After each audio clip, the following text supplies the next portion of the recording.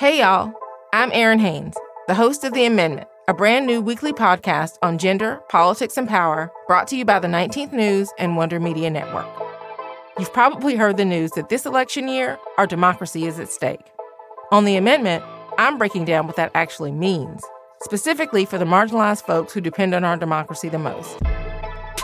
This is a show that dives past the headlines and gets clear on the unfinished work of our democracy. Listen to The Amendment now, wherever you get your podcasts.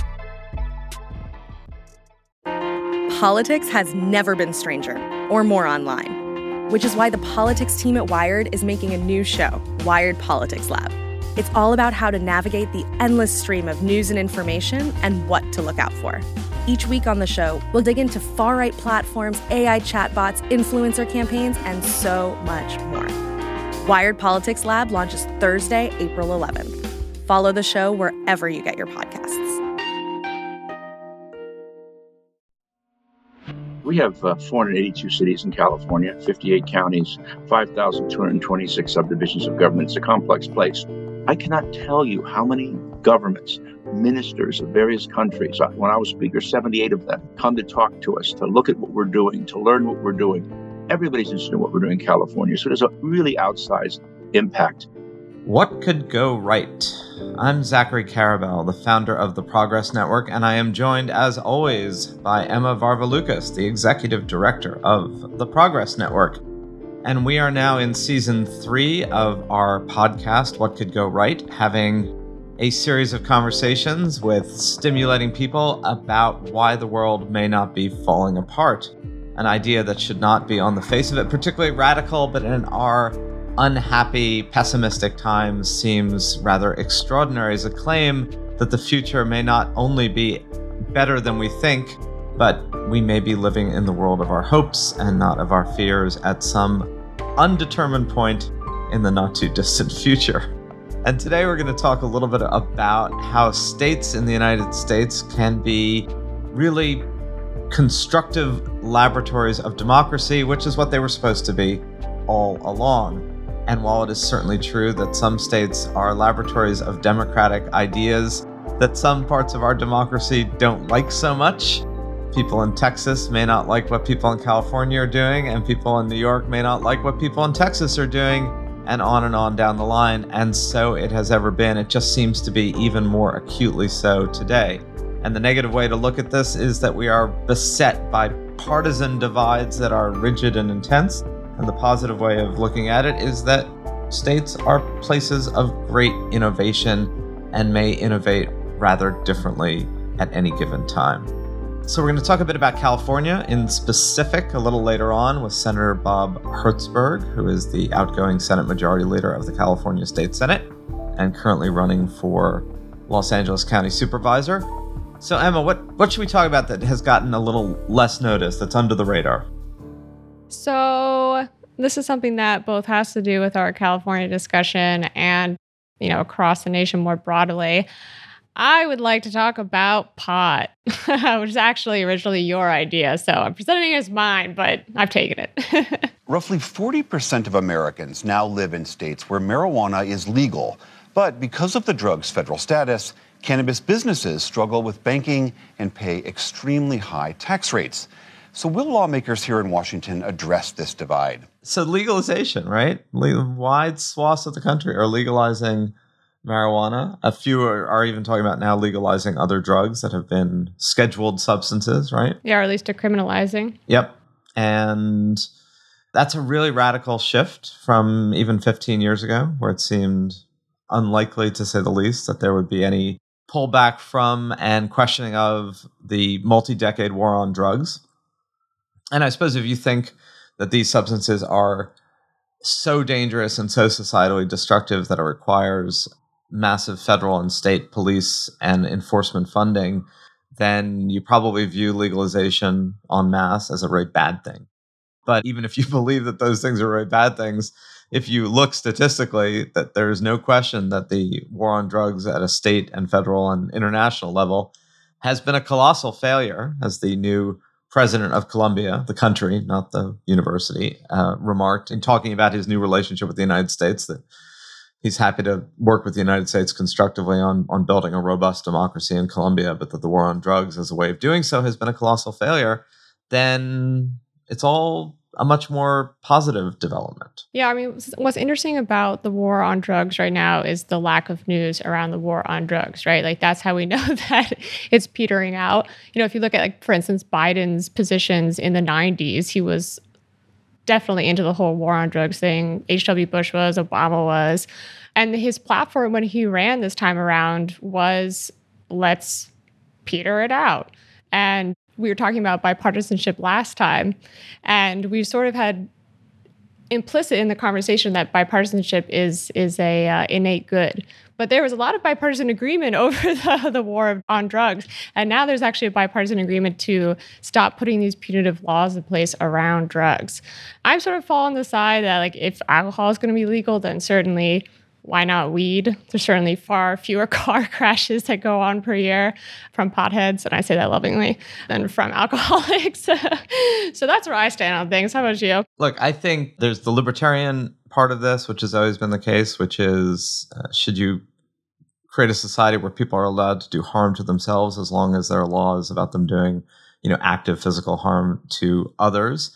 And I think we've tried to do that with drinking, right? Drunk driving is illegal because it can kill other people. It's not primarily illegal because you can kill yourself, although there's those aspects of it.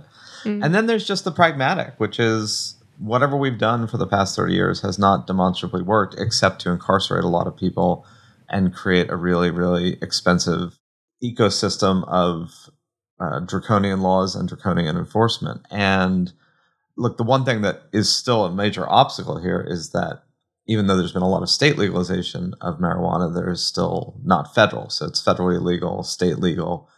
And there are some people who are really adamant about, look, the federal government shouldn't enforce these prohibitions on marijuana if states make it legal. The problem there is that opens up a whole complicated can of what about gun laws? And what about, we do have a system in the United States where there has to be some default to national and some default to state. Mm. And you've got to be careful about what principle you articulate, because while it may be true that some people feel like, hey, California and New York State makes marijuana legal, the federal government should default to that. But then you can make the same argument about gun laws, right? Yeah, I'm with you on that. I definitely hear you about the messiness of what to do at a federal level, and I hadn't thought about that previously. But, back to the states as laboratory discussion that you brought up in the beginning. The other interesting part about this is that the legalization experiment in some of these states is actually going really badly. The people who are trying to get into the marijuana business say that it's so hard to follow the rules correctly. The taxes are so insane that most people are still buying their marijuana from, unlicensed dealers. There's still a massive illegal weed trade because it's easier and cheaper. If you pass a law to legalize something that also has an intensely powerful illegal market, you won't make legal competitive enough to compete with illegal. So it does raise these other questions of, are you creating your own set of problems by trying to rigorously regulate while making something legal in the name of we shouldn't be enforcing draconian laws? Because then you just enforce a different set of laws. They may be civil rather than criminal. You may incarcerate fewer people, but you still create this really confusing thicket. Yeah, certainly thinking about it from a consumer perspective, right? Because part of this overregulation issue is that it's just cheaper to go buy it from that guy that bikes to your house and, comes to your apartment and drops up whatever you asked him to drop off. At least that's what was happening in New York when I was still in New York. In that sense, if consumers are not choosing to buy it legally just because of the price, nothing's going to happen if they're buying it illegally. Certainly, you could call that a failure. So I'm curious, if states like California that are seeing people who are trying to get into the business complain, whether they're going to adapt to this at all or react, or if that states, we'll talk about this later with Senator Hertzberg, that tend to copy laws from California are paying attention to those lessons also, if they're just going to copy them wholesale. Yeah, that's the other question about that laboratory of democracy, which is, do states actually learn from each other? So what other news do we have of today? Before we talk to Senator Hertzberg, more specifically about his state, seems to be a influx of new legislation coming out of California. There are some of the big ones that I'm sure that we're going to get into with the senator, the banning of new combustion engine vehicles by 2035. That's a huge one. The state of California, you've heard of it before, well, it passed a new rule banning the sale of all gas-powered vehicles by 2035. So there's still some time. There's some time. But there are also these other smaller experimental ones that I'm not sure a lot of people have heard about if you're outside of California. For instance, that they're going to start the school day later. Yeah, this is a big one, right? That schools around the country, you had all these stories of kids waking up at 6 a.m.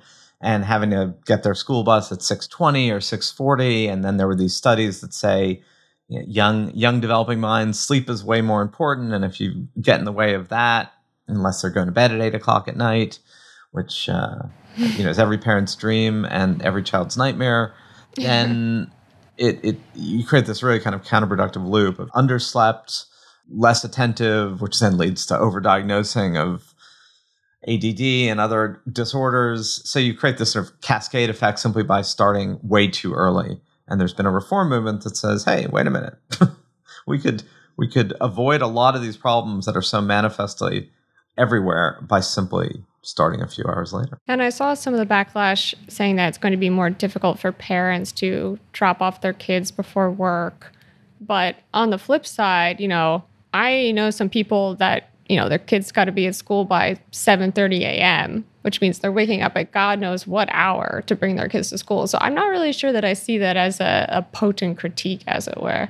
I see it more as maybe an indictment of people's jobs, that they can't give them the grace to get their kids to school before they come into work. Or that we don't have systems that have better childcare, a whole other issue. Or maybe we should just start the work day later and everything will just keep going later and we'll end up like Southern Europe. No, I don't think we're going to end up like Greece, where people work from 10 to 11, have a coffee, go to lunch, work from 3 to 4. Anyway, something else, just to mention before we talk to the senator is California is amongst a handful of states. It's, I think, 14 states, around that number, that have just passed rules around solitary confinement. Nearly 50,000 U.S. prisoners were held in isolation. They spent an average hours of 22 hours a day in solitary, often for more than 2 weeks at a time. A new bill in California hopes to cut down on that time. It's called the California Mandela Act. So now in California, you can only be in solitary confinement for a consecutive period of time of 15 days. And there's also a limit around how long you can be in solitary confinement over the course of a year. Right, because it's seen as cruel and unusual, an inhumane punishment. I mean, when you hear the stories coming out of people that have gone through it, I can't imagine being locked in a room somewhere, not being able to talk to anyone, not seeing anyone, not having any human interaction at all for weeks upon weeks seems extreme. And I'm curious to see if that gets passed across more states as well, because there does seem to be a little bit of a trickling in. Like I said, around 15 of the states have passed legislation around that now. Yeah. So again, this is one of those areas where will state level reforms and new laws lead to a national change in attitude. And wading into difficult waters, one of the things that was true of Roe v. Wade when it was passed in the 70s as a Supreme Court decision was that many states had already moved in that direction. So there is an argument for states kind of leading the way for social change. And that was true for gay marriage as well, rather than that change coming from Washington and then being imposed on states that don't otherwise support it. So I kind of like this idea that we should continue to focus more on what states are doing. But look, it's a hard story. Local newsrooms have had their budgets eviscerated, if they even exist at all anymore. Nobody's that interested in reading local news. I'm guilty as charged. I don't pay a lot of attention to what's going on in Albany, living in New York. I barely was aware of the fact that Albany was the capital of New York until I was X age. I thought New York City was the capital of New York. So it's like a hard sell in terms of what should we pay attention to, but it's a pretty important one. Yeah, it's true. I mean, just to add a little personal anecdote around that, when Roe v. Wade was overturned, we wrote about it in the newsletter, and I had to go in by hand and go to all of the states, a newspaper from each state, to make sure I knew what was going on. Because if you actually followed the national coverage, they were all pulling data from one particular institute that had done some sort of federal survey, but was actually incorrect. So it was an interesting little lesson in, okay, this is my job, so I have time to do this, but who else does? So read your local newspapers, guys. All right, so let's turn to our conversation today. So today we're going to be speaking to Senate Majority Leader Emeritus Bob Hertzberg. He was first elected to the California State Assembly in 1996. He then served as the 64th Speaker of the California State Assembly. He left government briefly to go out into the private sector as a clean energy entrepreneur. And then he returned to state government in 2014, where he began to represent District 18, which is the greater LA area. He's currently running for re-election to the Los Angeles County Board of Supervisors. So let's talk with Bob Hertzberg.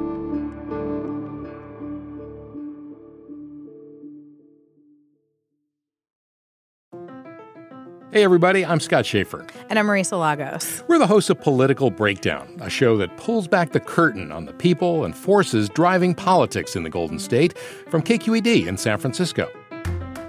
And now, ahead of the 2024 election, we are bringing you even more. More conversations with the top movers and shakers at the state capitol and in national politics. But the dyslexia was the greatest gift that ever happened to me. Nothing was rote, nothing was linear. I had to work around things, work differently, see the world differently. And I say that to young people and say, know how important your participation is. And I think it's a time for this generation to put forward new voices. More reporting with analysis. It's been a very good session for organized labor. But Hot labor summer. Hot labor summer. It's turning out to be a nice fall as well. More politics with personality. I've sweat election day my entire life. Right? we hear that. Political Breakdown daily. Every weekday, we'll break down what's happening and why it matters. With news that informs, surprises, and maybe even inspires you. Political Breakdown goes daily starting January 8th.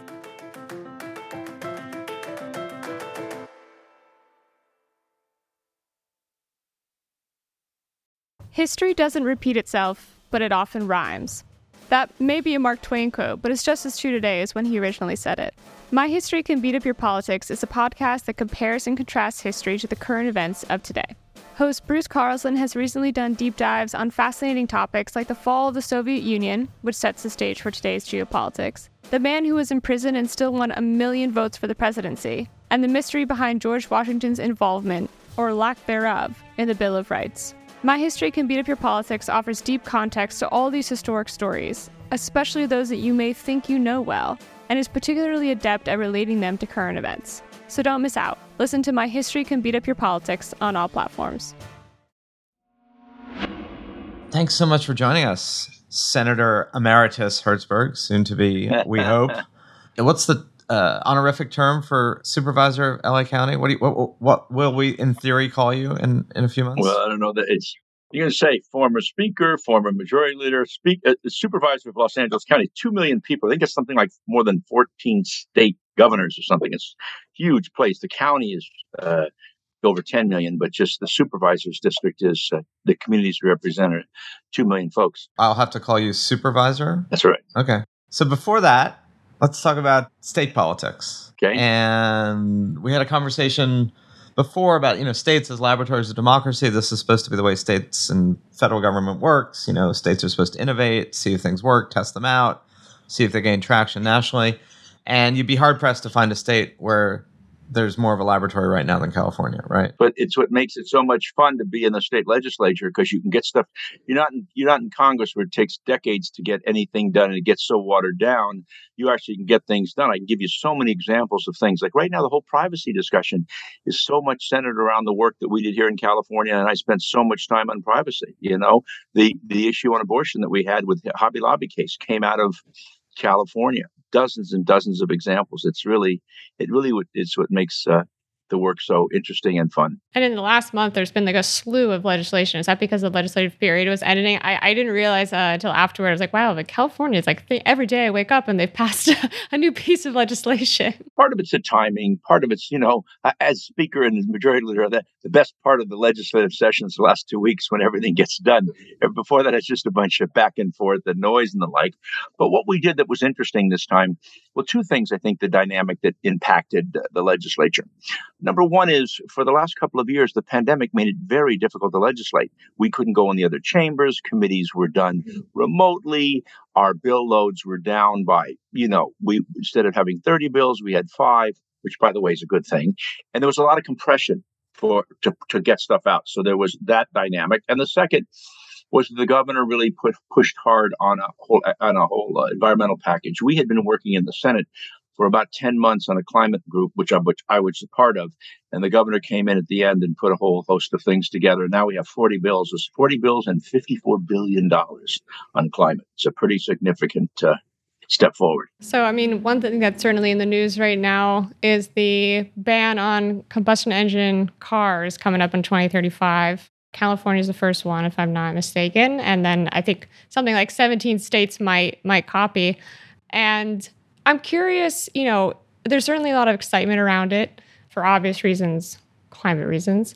But there's also, people have concerns. There's the concerns of, is the infrastructure in place to be able to support EVs? How are you going to drive, a 6-hour drive and charge the car if there are no charging stations? There's the issues that haven't completely been worked out with EVs themselves, like, can we recycle the batteries? How much does it cost to replace the batteries? What about, child labor in the DRC? There's the price tag of EVs. So all of this stuff, how do you see that, resolving by the time that this ban comes around? Objection, compound question. I know that's quite a few concerns. Be a good politician and answer the question you want to answer and not the question that you were asked. No, I'll answer them all. Look, it's going to be hard. We don't have the infrastructure. End of, full stop. We don't. On these power poles we've got outside, I'm in my home office here, is a 4,000 volt transformer. We need 20,000 volt transformers. But you set these ambitious goals. If you look at California, where we had the renewable portfolios, I'm going to give you a perfect example. Back in 75, when Jerry Brown, the first Jerry Brown came in, he created an energy commission, and we immediately set all these standards on appliances, energy efficiency for appliances. It's impossible. You can't get it done. And what happened? It changed the country. Everybody changed the way they built appliances. We've seen the same thing with respect to tailpipe emissions. When I was speaker, we did the tailpipe emission law. All the big companies were going crazy. They've all been met. If you look at Ford, Mercedes, General Motors, down the list, they all have, I think it's Mercedes by 2035, only electric vehicles. So point number one is, I think that shift's going to happen pretty quickly. That's occurred. 2, the infrastructure. One of the things that I'm going to do is, as supervisor here, is I'm going to do the financing and do all the necessary structure to be able to build stuff here. We import those transformers from China. Creates, supply chain issues, national security issues, job issues. Just to create the economic framework and incentives to be able to build all that stuff here, then hopefully after we build it, to build it for the rest of the country to help kind of prop up the economy. Third, on the battery thing, is a big deal. I'm not a big battery person. As Zach knows, I left the government for 12 years and traveled the world and worked on renewable energy.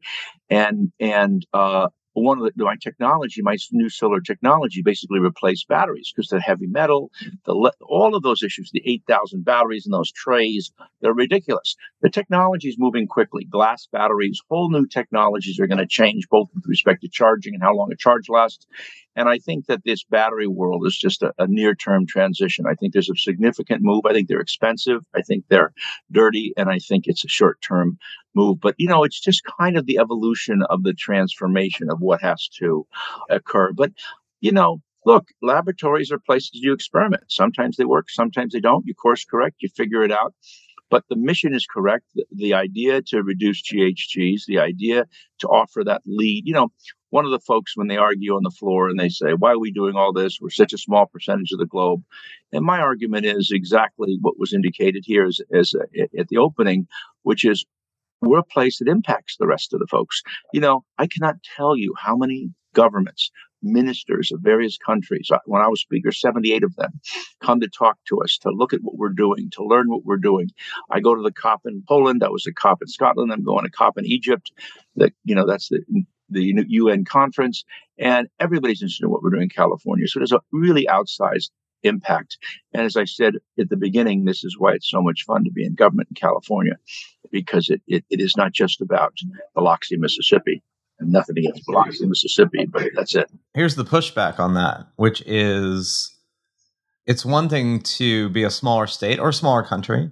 It's one thing for Norway or a place of 5 million people to kind of innovate and try to do something for their own ecosystem, and other countries and other states learn from it. Some of the pushback on California is, look, if California were its own independent country, it'd be like, what, the 6th largest economy in the world? 5th, almost. When I was speaker, it was the 4th. It's now the 5th. It's about to be the 4th. We're about to pass Germany. So, I mean, in those terms, what people say about California negatively when it does that is you're not just experimenting. You're sort of end running, the federal government, because it becomes really difficult for large companies, and this might be true for auto companies, to do like differential supply chains, one for California, one for the nation, one for the world. So in many ways, it can be seen. And again, I'm speaking about, this is the pushback against these things when it's about California. It's like a coercive back end way of forcing the rest of the country to do what California wants, even though that may not be the case. And therefore, does the bar have to be higher for that kind of experimentation, and particularly when it applies to multinational companies and their own supply chains? I think it's a fair criticism, and I think it's correct. I think the example of appliances, the example of tailpipes, the example of EVs is true. I think the example now with respect to privacy, that what we did in California and the federal government not being able to really get anything done in setting those bars, I think that's a fair observation, and it needs to be considered. I think that's it's the truth, and I mean, I kind of like it because we get to draw the policy, but I think it's an honest observation. So let's turn to another one, which we're talking about, and that's how a kind of at least in theory, a deregulatory measure, right? The legalization of recreational marijuana, which has been a big deal in California, also because California had one of the largest medical and illegal markets.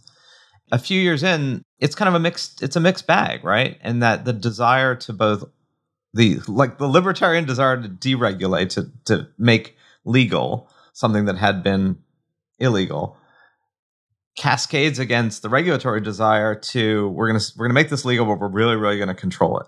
Right? We're gonna tax it, we're gonna control the distribution, everything's gonna be licensed, license up the wazoo, marked products, And the net result a few years on is there's still this massive illegal industry, right? Because a lot of people are like, hey, I'd much rather buy stuff cheaply and easily and grow it, because the regulatory framework is so onerous. You're right. You're absolutely right. And it's true. We overplayed the hand. We thought we were going to make all this money. Everybody jumps in. When you're dealing with government, everybody just piles on and it hasn't worked.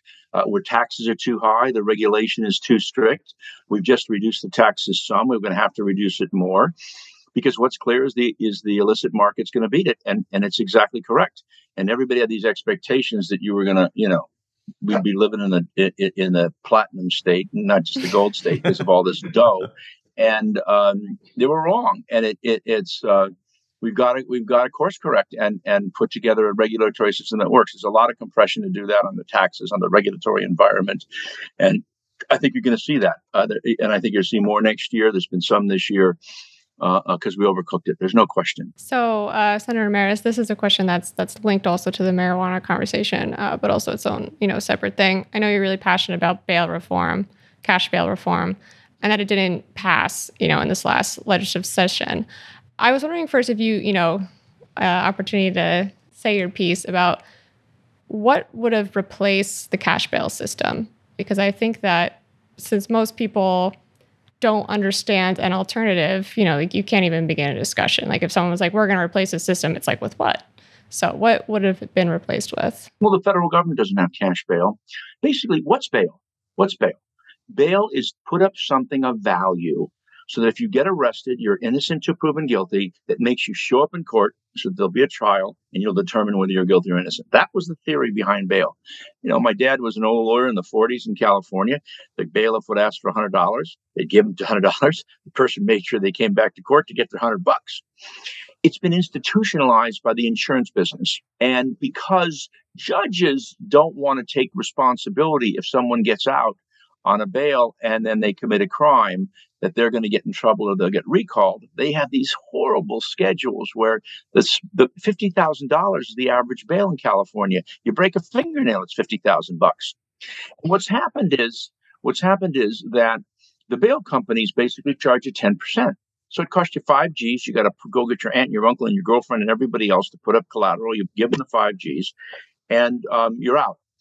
And what's happened is it's created a two-tier system in society where poor people, you get two people in a bar fight, one person can afford the 5 Gs, the other one can't. One person stays in jail, the other person doesn't. They lose their job, their family, their kids, all the various things, their rent in their apartment, and they cop a plea, and it's created a horrible system. And so what I was concerned about, I've been working on this now for 6 or 7 years, is to be able to deal with if someone's a flight risk or a public safety risk, you keep them in jail. No question. This is not about opening the doors. People think that bail means you're letting people free. What it means, if they're not a flight risk or a public safety risk, they have a right to have their life and then come in and get charged and then have a hearing accordingly. That's the purpose of our system. And so what we did in California, the first time in over 40 years, I talked to Congressman Howard Berman, who did this in 81. He said, Hertzberg, you're wasting your time. It's never going to happen. And I was able to pass it. And basically what we did was we created a system of algorithms where the judges would look and the judges would make a determination whether or not someone was a flight risk or a public safety risk. And if the judge made a determination, they'd stay in. If they didn't, they'd be left on conditions. They'd be let out on conditions. And so the bail industry basically shut them down. We got rid of cash bail. And the bail industry went kahooey and, put it in the ballot as a referendum to try to recall it, to overturn the law. And there was something funny on the way to the forum because both the left and the right went against me on this referendum. The bail people, said this is horrible, blah, blah, blah, blah, blah. And the people on the left basically said that by giving judges more discretion, more judges will keep people in jail. And this will hurt more black and brown people because judges are too scared. If you release somebody, they're in trouble. So it lost on the ballot. What I came back with, it got wrongly referenced bail reform. It wasn't bail reform. It had just two things. One is it got rid of the forfeiture. What happens is, so Zach goes in and he gets arrested because there's a little bag of white powder on his passenger seat. I really wish you hadn't brought that up. So he gets arrested and he goes down. He's scared to death. He pays the $100,000 to get out of jail. And the next day from the crime lab, it says it was baby powder and charges are never filed. He loses his money. It's a forfeiture. Yeah, that is crazy.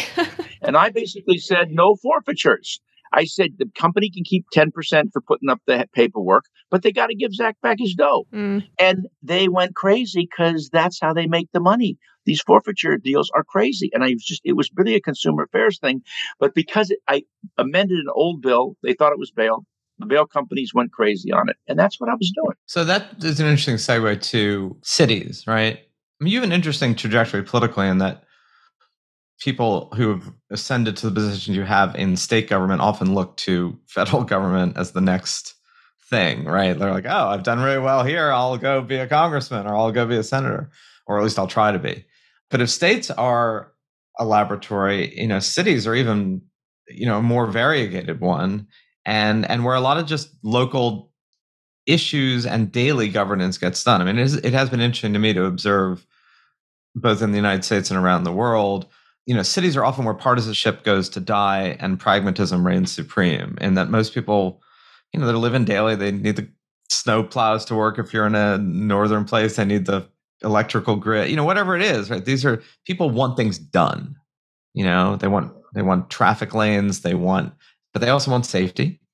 And increasingly that's a major issue that has been stoked, certainly for partisan utility. Like, oh my God, the cities are terrible and they're falling apart. And this is all because of these policies. But people also just want stuff done. And one of the things that's been really challenging in a lot of our major cities is what to do with the unhoused, the homeless. Where does this come from? What are some of your thoughts about that preliminarily? And why has this been such a hard, we're this incredibly rich country. We have a lot of resources. We spend a lot of money on a lot of things. You would think this is one thing where it's a major issue, but it's certainly not, it's not financially unfeasible, right, to house people. So why is this such a big deal? Well, let me start with your premise. It's interesting. It depends. We have 482 cities in California, 58 counties, 5,226 subdivisions of government. It's a complex place. And in some areas in cities, whether it's things like picking up trash or even the money that you need to repave the roads often comes from the state or the federal government. So these interrelationships are really quite important to be able to get the money or often the legal authority, because often we have what's called general law cities that basically operate under the authority of the state. So there is this intertie that is unique in California, number one. Number two is on the housing issue, on the homeless issue, what's really going on here, in my judgment, is it's kind of a convergence of a couple things.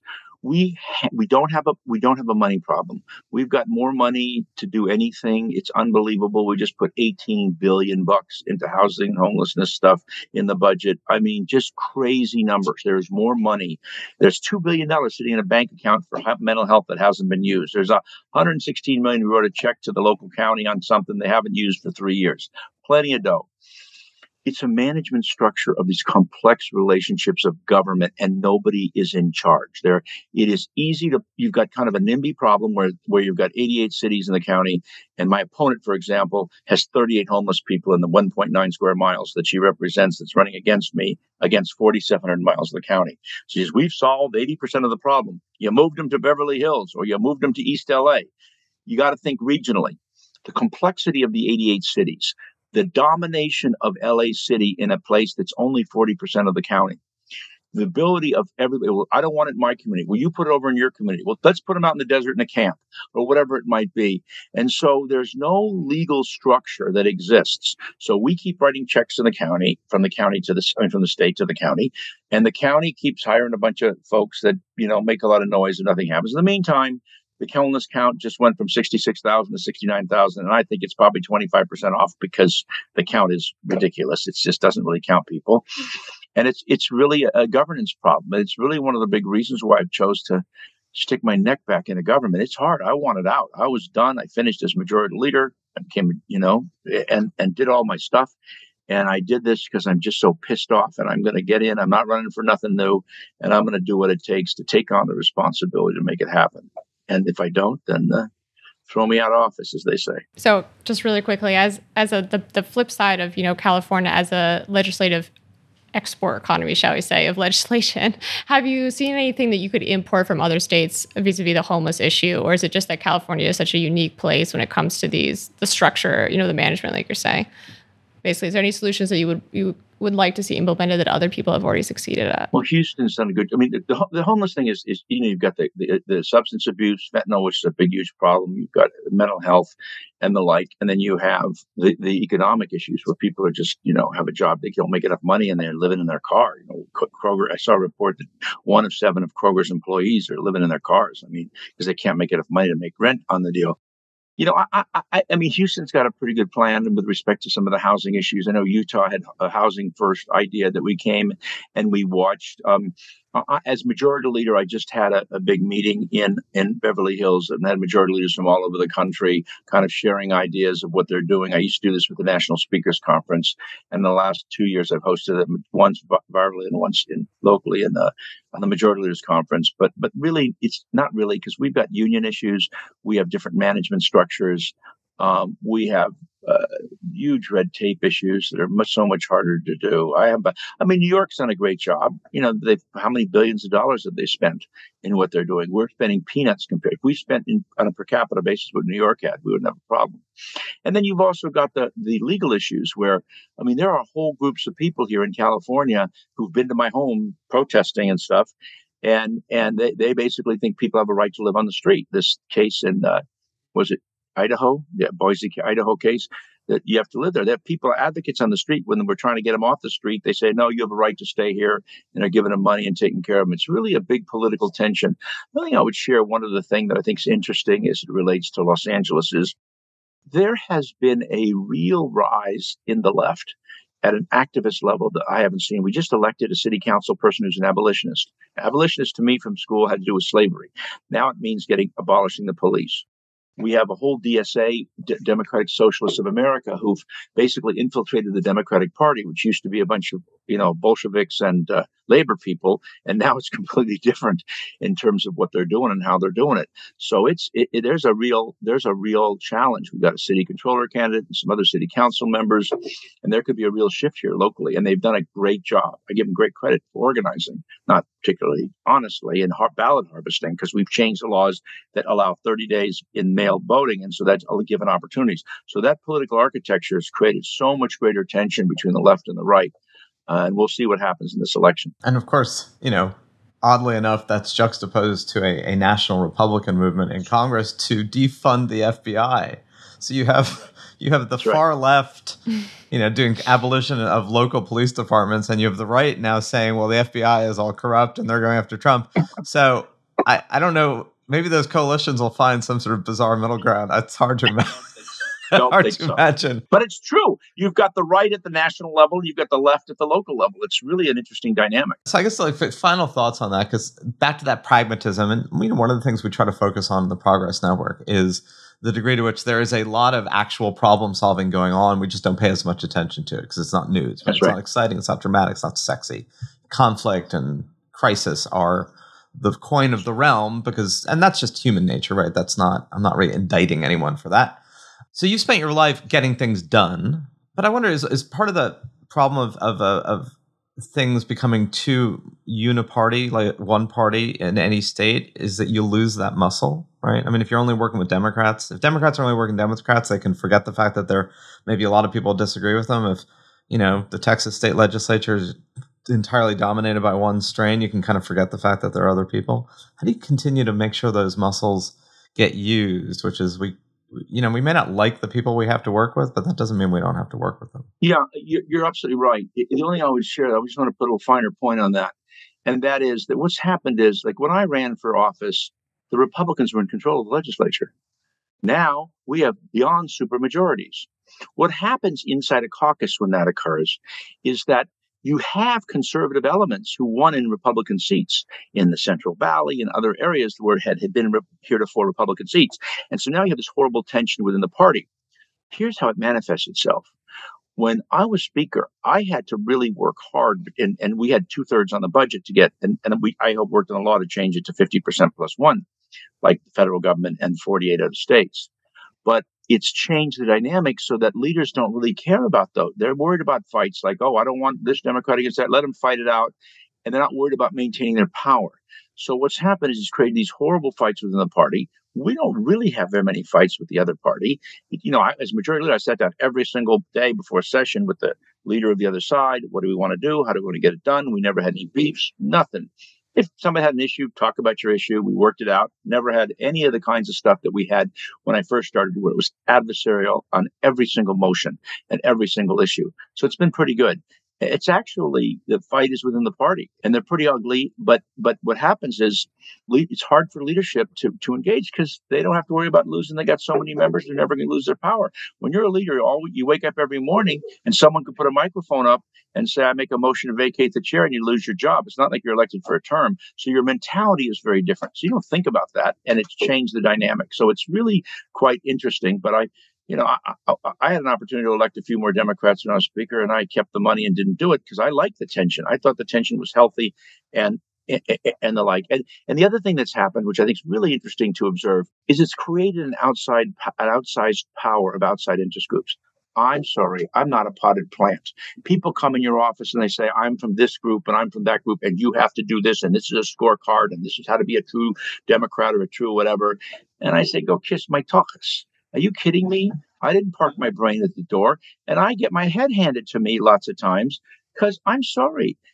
But they put out ads, they send mailers against you, things that before never would have happened. So you have these fights within your party and within fractions of your party where these outside interest groups, whether, I don't care who they are, it could be labor, it could be environmentalists, it could be whatever, even with tax people and as the Republicans, that are just over the top. And if it was me, I wouldn't allow the sons of bitches in the building. You know what I mean? Well, now you have to deal with another building. But Senator Emeritus, I like calling you Senator Emeritus. Majority Leader Emeritus. I'm still a senator. I'm still in office. Majority Leader Emeritus. It has a kind of a gravitas to it. And I'm also Speaker Emeritus. All of the above. How do you like that? I can't even spell the damn word. But look, we love the fact that you've dedicated your life to this kind of service. You really care. You're really focused on getting stuff done.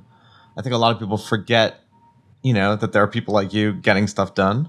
And we certainly hope that you keep being an inspiration for the very idea of public service, which is, you don't even hear that idea phrased that much anymore. It's hard, man. The other day I was out at a pride parade and They told me they told us all it was going to be protested, so all the other politicians didn't show up, and I'm the only schmuck who showed up.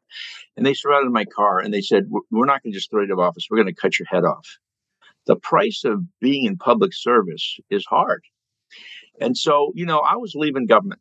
I put together a book. It's not a regular published book because I needed permission from all the newspapers and stuff. But the title of the book is Working Clothes. It's 486 pages. And it comes from a quote from Henry Kaiser that says, problems are nothing more than opportunities in working clothes. So as I leave government, which I was planning on doing, I didn't plan on running for this office. I was doing a couple of things. When I was in the Assembly, I built the Capitol Institute, which trained all the staff and members how to do their jobs. I'm now building, even though I'm running for another office and leaving, the Senate Academy. And I wanted to leave people with some level of lesson. And so this book is over 100 op-ed pieces I've written over 30 years, first starting out in the riots in 92, and various subject matters. And the basic premise in the introduction is it took 40 times for the Civil Rights Act to pass. Don't think you're going to get elected and you're going to change the world overnight. Forget about it. 2, it says people in Silicon Valley work in 2-story buildings because when they jump out of the building, when they fail, they only sprain an ankle. To try to send a message to the next generation, to take a risk. So the first half of the book is all ideas that worked, things that I talked about 20 years ago that no one thought could happen on term limits, on redistricting, on open primary, on 50% plus one on the budget, on initiative reform. But the most important part is the second half of the book, shit that didn't work. Stuff that didn't work. I gave it a shot. And, and the message to the next generation is don't run around and do press conferences all day long. Think about it. Do the homework, engage in risk-taking, engage in thoughtful endeavors and the like. And so I put that together and I passed it out to all the members of the legislature as I left. If I thought I was running for office, I never would have done it because now they're going to use all the stuff that didn't work against me. So, hey, who cares? Amen to that. Amen, brother. Thank you so much for joining us today, Senator, and good luck in the upcoming election. Thank you.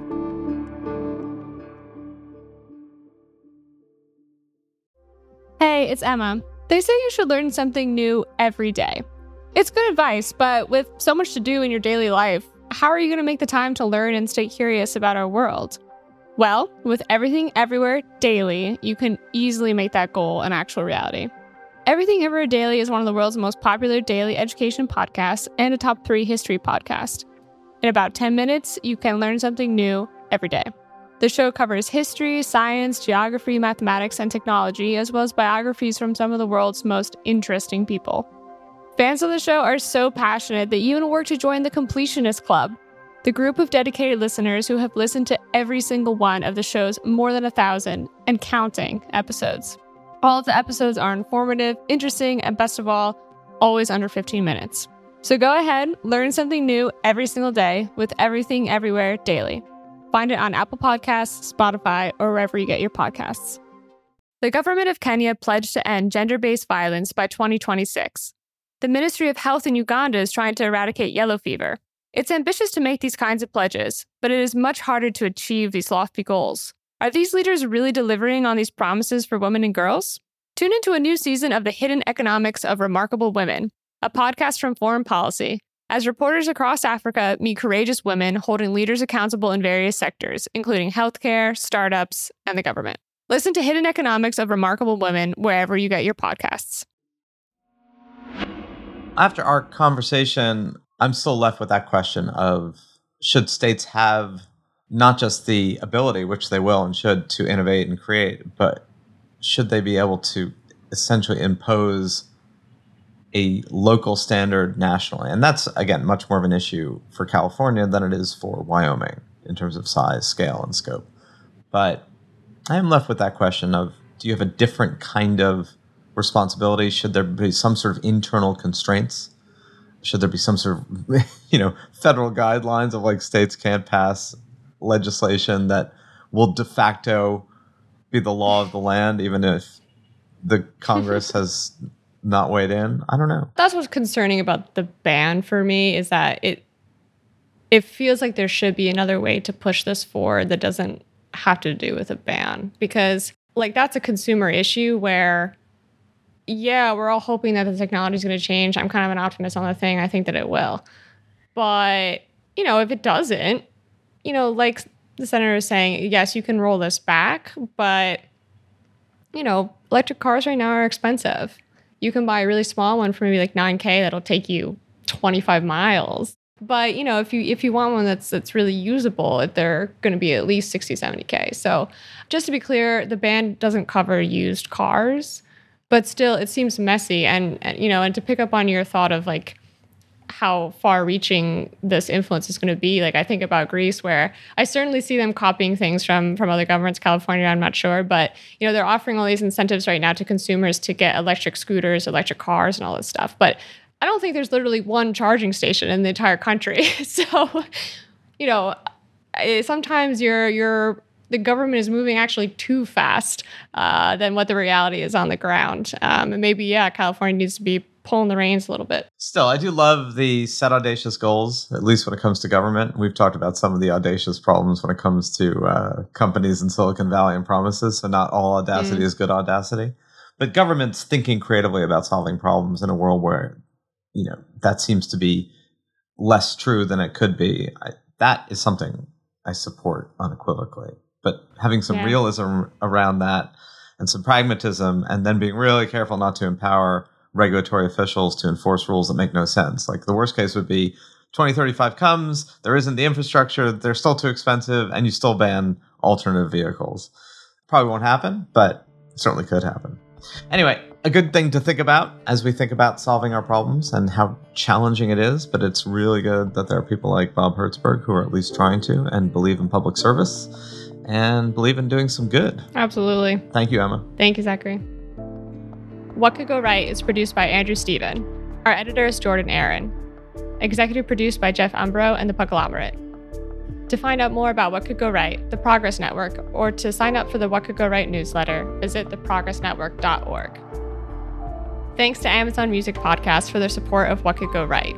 Our show is available on Amazon Music Podcast, whether you're on the go with your phone or listening through the desktop app at your computer. Play more pods with Amazon Music Podcasts. Make sure to follow, subscribe, and listen to What Could Go Right on your favorite podcast app of choice. Ours is Amazon Music, available on the app, your desktop browser, or even by asking your Amazon smart speaker to play What Could Go Right.